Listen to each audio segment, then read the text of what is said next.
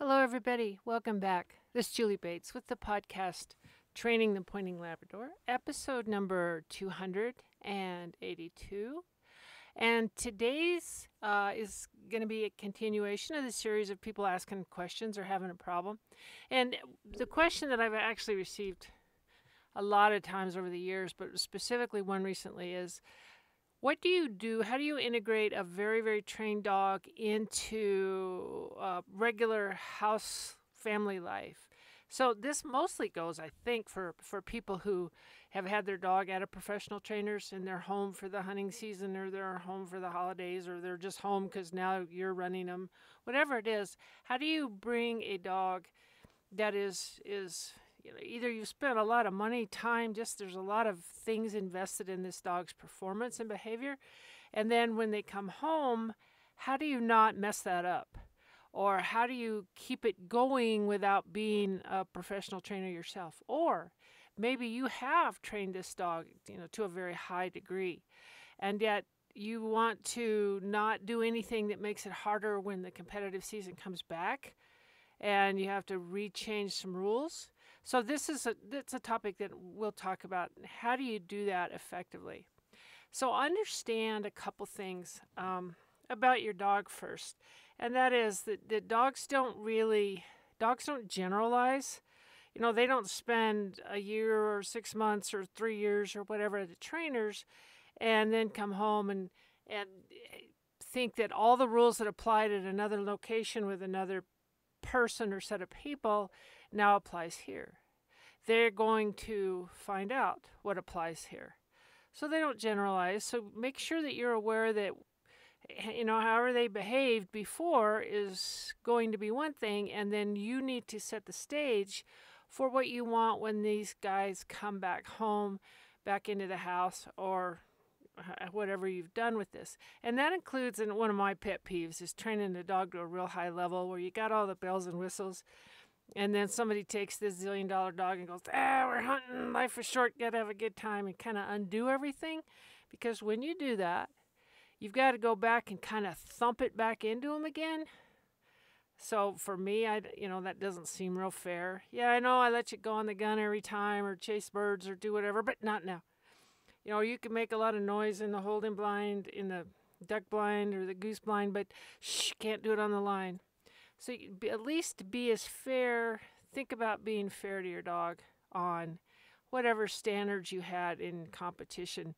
If you hold those in hunting, and I know sometimes that's not fun, when you're all done and you're with competition and you're never going to do it again, and you want the dog to kind of just relax and lose all that stuff you had, then go ahead. But to have them bounce back and forth, I know it can be done.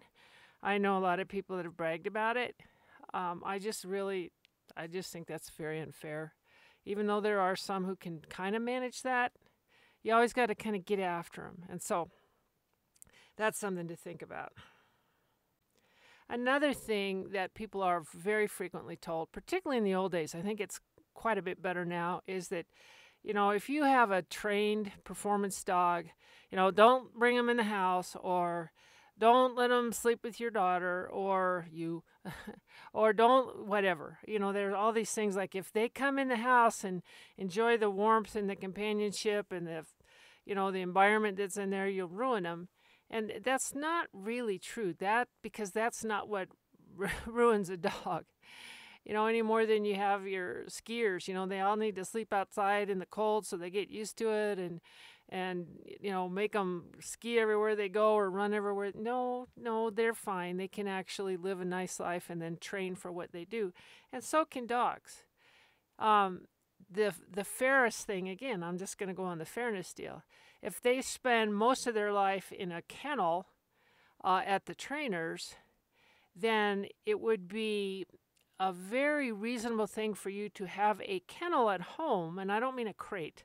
I mean a kennel where when you guys all leave, everyone's going Christmas shopping, and the dog, you put them in a kennel. They're going to know that. They're going to be comfortable with that. It's a consistency that they're familiar with versus going, well, let's leave them in the house and see what happens. Maybe nothing, depending on their age. Or maybe something. Or maybe you have to put them in a crate because that's all you've got, which is, not ideal. Is it doable? Yeah, if you're not gone too long, but it's not ideal. If you have a kennel run, if they're used to that, then they're very comfortable there. They can get a drink of water, they can walk around, they can relieve themselves if they have to. So that's very often a more fair thing. Doesn't mean they have to stay there all the time or sleep out there or anything. But it's a familiarity and a consistency, which is always, consistency is always a very good thing. So that would be another one. Now, probably the thing that is most important, and now remember, this is kind of a member of your family. Presumably, you're bringing them home. They live with you. You love them to death. You've spent a lot of time and money on them. And so how do you still incorporate them as a member of the family and just kind of enjoying the good life and relaxing and not having to work so hard all the time? How do you do that? Probably one of the most important aspects of bringing the trained competitor home, or just the very trained dog home, is the nature of the dog's interactions with you or with the family. Now, you cannot make everybody in the family suddenly become the Marine drill sergeant, and they must use this tone of voice, or they must use these words, or everyone hates that. Don't even do that. You don't have to do that. I've had clients say, "Okay, tell me the 5 words I need to use." And I'm just like, "Oh, no, hold on." But let's not go 5 words, because it depends on who's saying the 5 words. That's what it's about, is when you say something, are you meaning this? So the relationship, the interactions with the dogs need to be as reasonably consistent as possible as to what they get the rest of the time when they've been being trained and living more of that life. Now, does that mean you got to use the same words? To a degree, yes. Heel, sit, here. I mean, those are the fundamental, the foundation on which all the dogs' training and behavior has been built. So yes, use those. But it's not like you have to have a certain tone of voice or a certain decibel level or a certain, use this word and use it this many times or only once or whatever, because then everybody's very uncomfortable.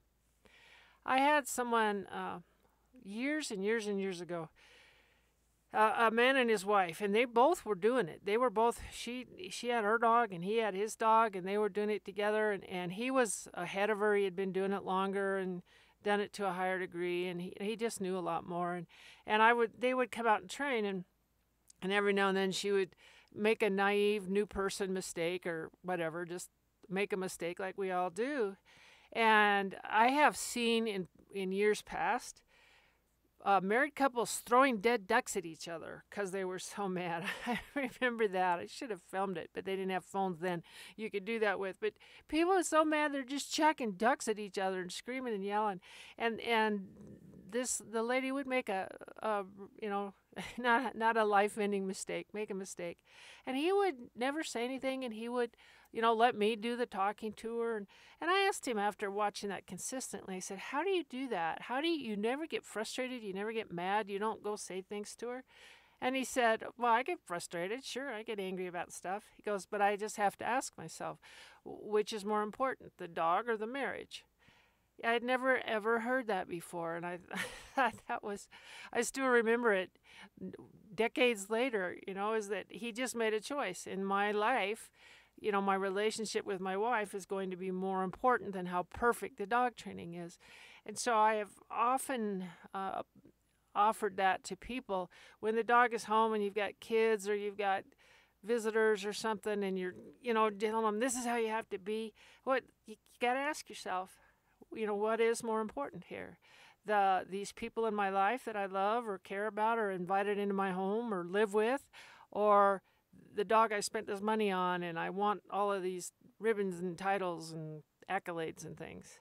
That's really the question. And if the dog's more important, then you're letting everybody know that by making their life heck and making everybody kind of resent the dog, since that's obviously more important to you. So that doesn't mean just, whatever, let anybody do, give her dog treats and donuts and sleep on the couch with you and all that stuff. It doesn't necessarily mean that, but it just just make sure that you have a framework like that set is what's the most important thing, in my life. And sometimes the people and everybody just enjoying each other and relaxing is kind of a priority. So I want to put that one out there for everybody. So let's talk about the interactions because that's what's important. Now, a trained dog is not a dog butt. It is not something that when you bring it home and tell it to sit or fetch or back or whatever, it's just automatically going to do that. Remember, they don't generalize. They're not out in the field. They didn't get off the training trailer or truck. They're not out doing their normal daily kind of a thing. And so they're at home. So the first thing, when they first come back is you've got to, one, enjoy them. Make sure you have planned for them to get exercise and then to get some kind of interesting challenge, whether it's hunting or just everybody out throwing some stuff in the open space area for them. Have a plan for that, but also begin to show them, as with anything else, like I've always said, first teach them what the expectation is. Show them how this is going to go. Don't expect anything out of them. They're coming in here going, all right, what's the deal? How does this work? I don't know. And so, show them that they got to wait to come in the door, or they have to come whenever somebody calls them. Okay, let's just get on that one. So when you have a dog that does all kind of trick stuff, right? That doesn't mean start making them do trick stuff all the time.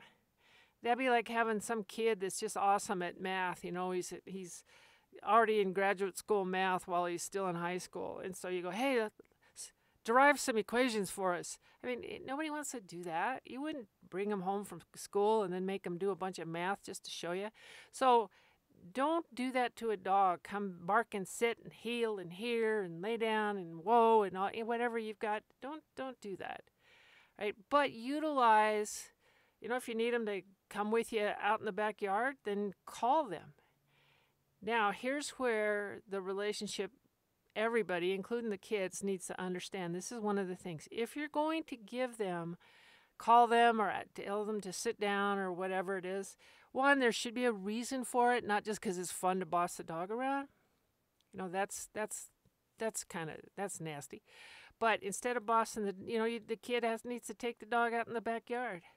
So teach them. Once you call them, be prepared to make sure they come with you. Whether it's grabbing onto their collar, it's having a little tab on their collar so you can just go pull the tab. And that's a little short 6-inch thing just hanging from their collar that's like you can just grab onto it and have them heel or sit or whatever. So just make sure that if somebody says I need to call them and get outside and they don't come, I don't keep calling them. I go get them and then I show them that when I tell you to come out here, that's what you have to do. So you don't have to be a fancy dog trainer. You don't have to know a lot of stuff. You do have to understand, and I know for a fact even a 5 or 6-year-old can understand this because mine had to do it, that if you're going to tell them to do something, one, make sure it's because you need to have them do it, and two, make sure that they do it. That right there, and that includes everybody, and nobody gets out of it. Sometimes mom, I'm going to be a little sexist here, but sometimes mom gets out of it because I don't even like this dog stuff, or vice versa. Dad gets out of it because he doesn't like this dog stuff. Or one of the kids goes, I hate this. Why do we even have them in the house? Okay, that doesn't get you out of being fair to this animal. And if you're going to tell it to go lay down or come over here or get in the kennel or let's go into the car, in their mind, they need to be prepared to require that the dog do it once they ask them. And provide a little leash or a tab or a collar or something so that they can. That's going to actually be important because the trainer, a good trainer, was very consistent. And if they told them to fetch or sit or take a left back or whatever it is, they had to do it. That's why they're that way. And so teach them still, whenever one of these people that you love asks you to do something, you need to do it. Not because something terrible is going to happen. Don't strap on the electric collar in the house or the backyard. This should be a zone of comfort and relaxation. But if you tell them to go outside, make sure you make them go outside. That's probably one of the most, if not the most important thing.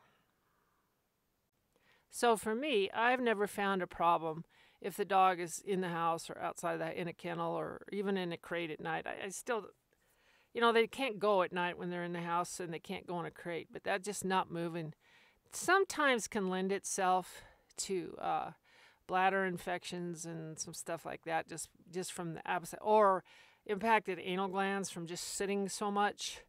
So, that's not the best. That's why I still like a nice kennel run if you have to put them away somewhere. But yes, can they stay in the house? Yeah. Can they do that kind of stuff? Yeah. Can they secretly sleep on the bed when nobody's looking? I think so. That doesn't ruin an animal. What ruins an animal is, again, you're taking them hunting. They can chase birds. They can break on the gun. They can make noise. They can ignore your commands. That's really bad. Or you have them in the house and dad is really getting after everybody to treat this dog a certain way, so everybody's real uncomfortable when the dog's around, which makes the dog real uncomfortable. And then everything is off kilter. So again, priority. What's most important here? Why don't we all do the warm, affectionate, respectful thing for one another, and not make everybody walk on eggshells? Just teach. If you have young people, just like the dogs, teach them this is what we do with this dog. This is the most fair and loving thing we can do. And so when you interact, if you call them, make sure they come with you. I would strongly suggest for the retriever folks, if they're 5, 6, 7, okay. But when they're a little bit younger, the kids out throwing sticks and balls and toys and tug of war and all that, I would avoid that from the moment an 8-week-old puppy comes home to forever. But because those are just some habits that you don't want some little crack opening where, hey, just chomp down and pull back on this thing. Or just mindlessly go run, get stuff, and then spit it out and go run out to field it again. That's just not, these guys, again, they're not toys. They are not toys. So if you can, with young kids or, wanting to show off for their friends, but just be a little bit cautious. Let people show off their dogs. I know my kids used to like to have people see what the dogs would do. So we would let them watch while we ran. We'd even let them run them, but be right there to make sure that nothing too screwy was happening. So that's another part of it that you can definitely have. One thing I would be very, very careful of would be the diet.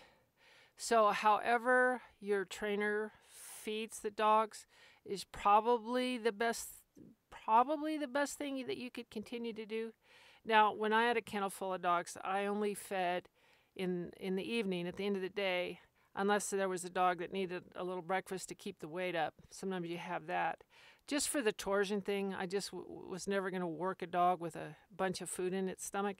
Just a zero risk deal.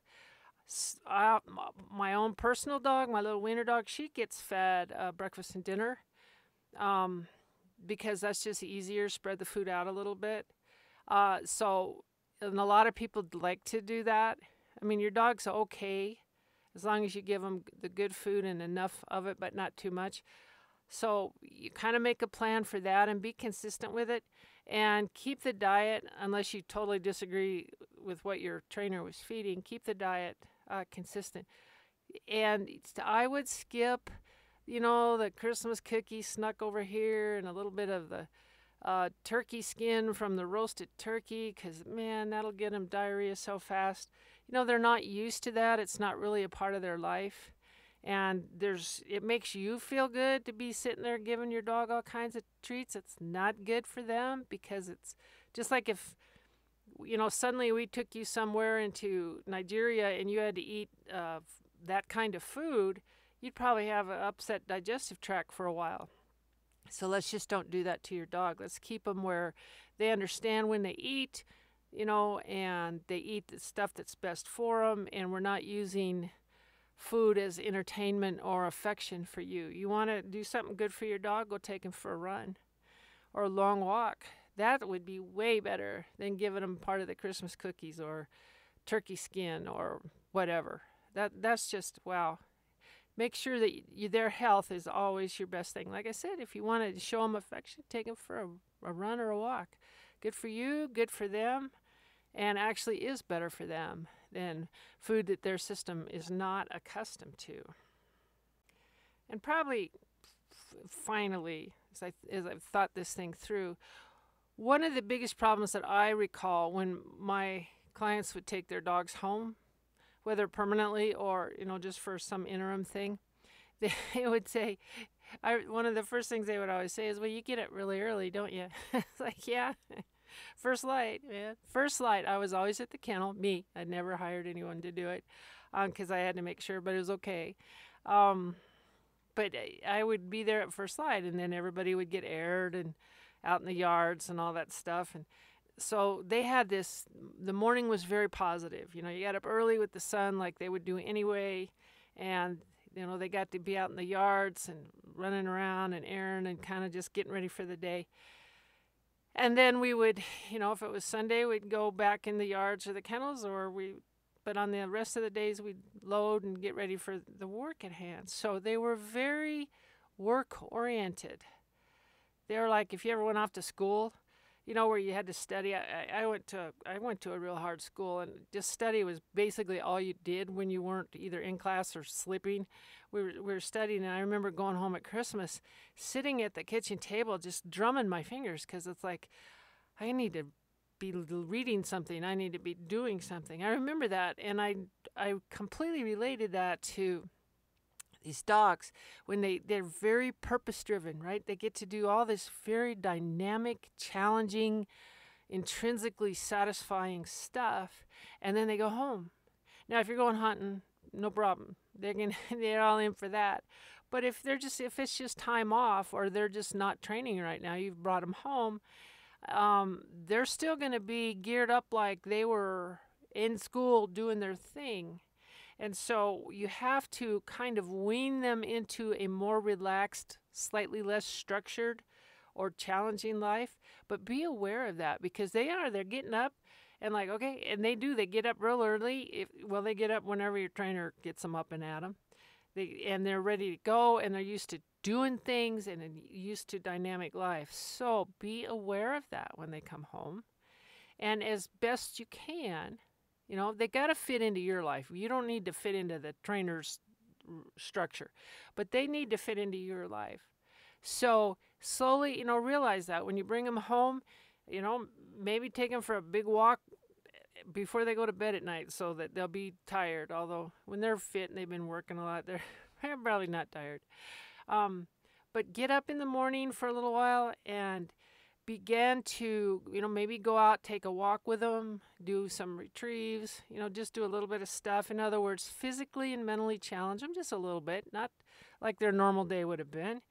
And then bring them in, and they can kind of relax in the house and slowly work into a schedule that fits with your life and your stuff.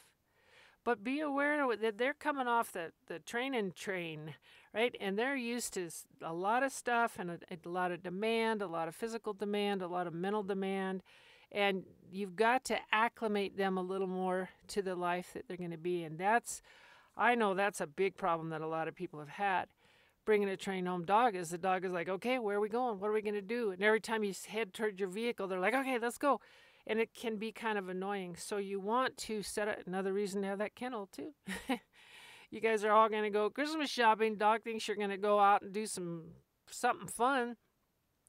If you put them in the kennel run, then they know exactly, okay, it's downtime now. Give them a bone to chew on and let it go.